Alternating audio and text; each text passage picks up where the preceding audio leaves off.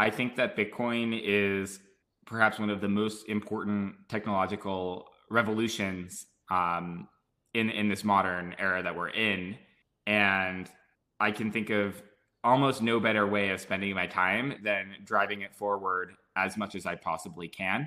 A lot of the work in Bitcoin is not technical work, it's political work.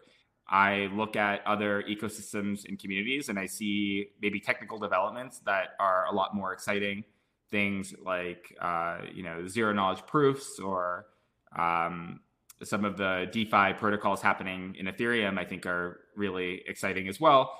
And I look at Bitcoin and I go, wow, like we don't have any of that kind of things. I think that we don't need all of that. Some of it's kind of noise and not signal.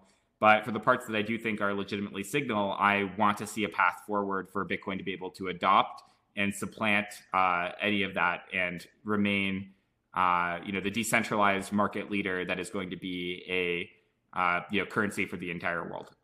That's sort of what drives me and why I spend my time on Bitcoin rather than getting into the shit coins.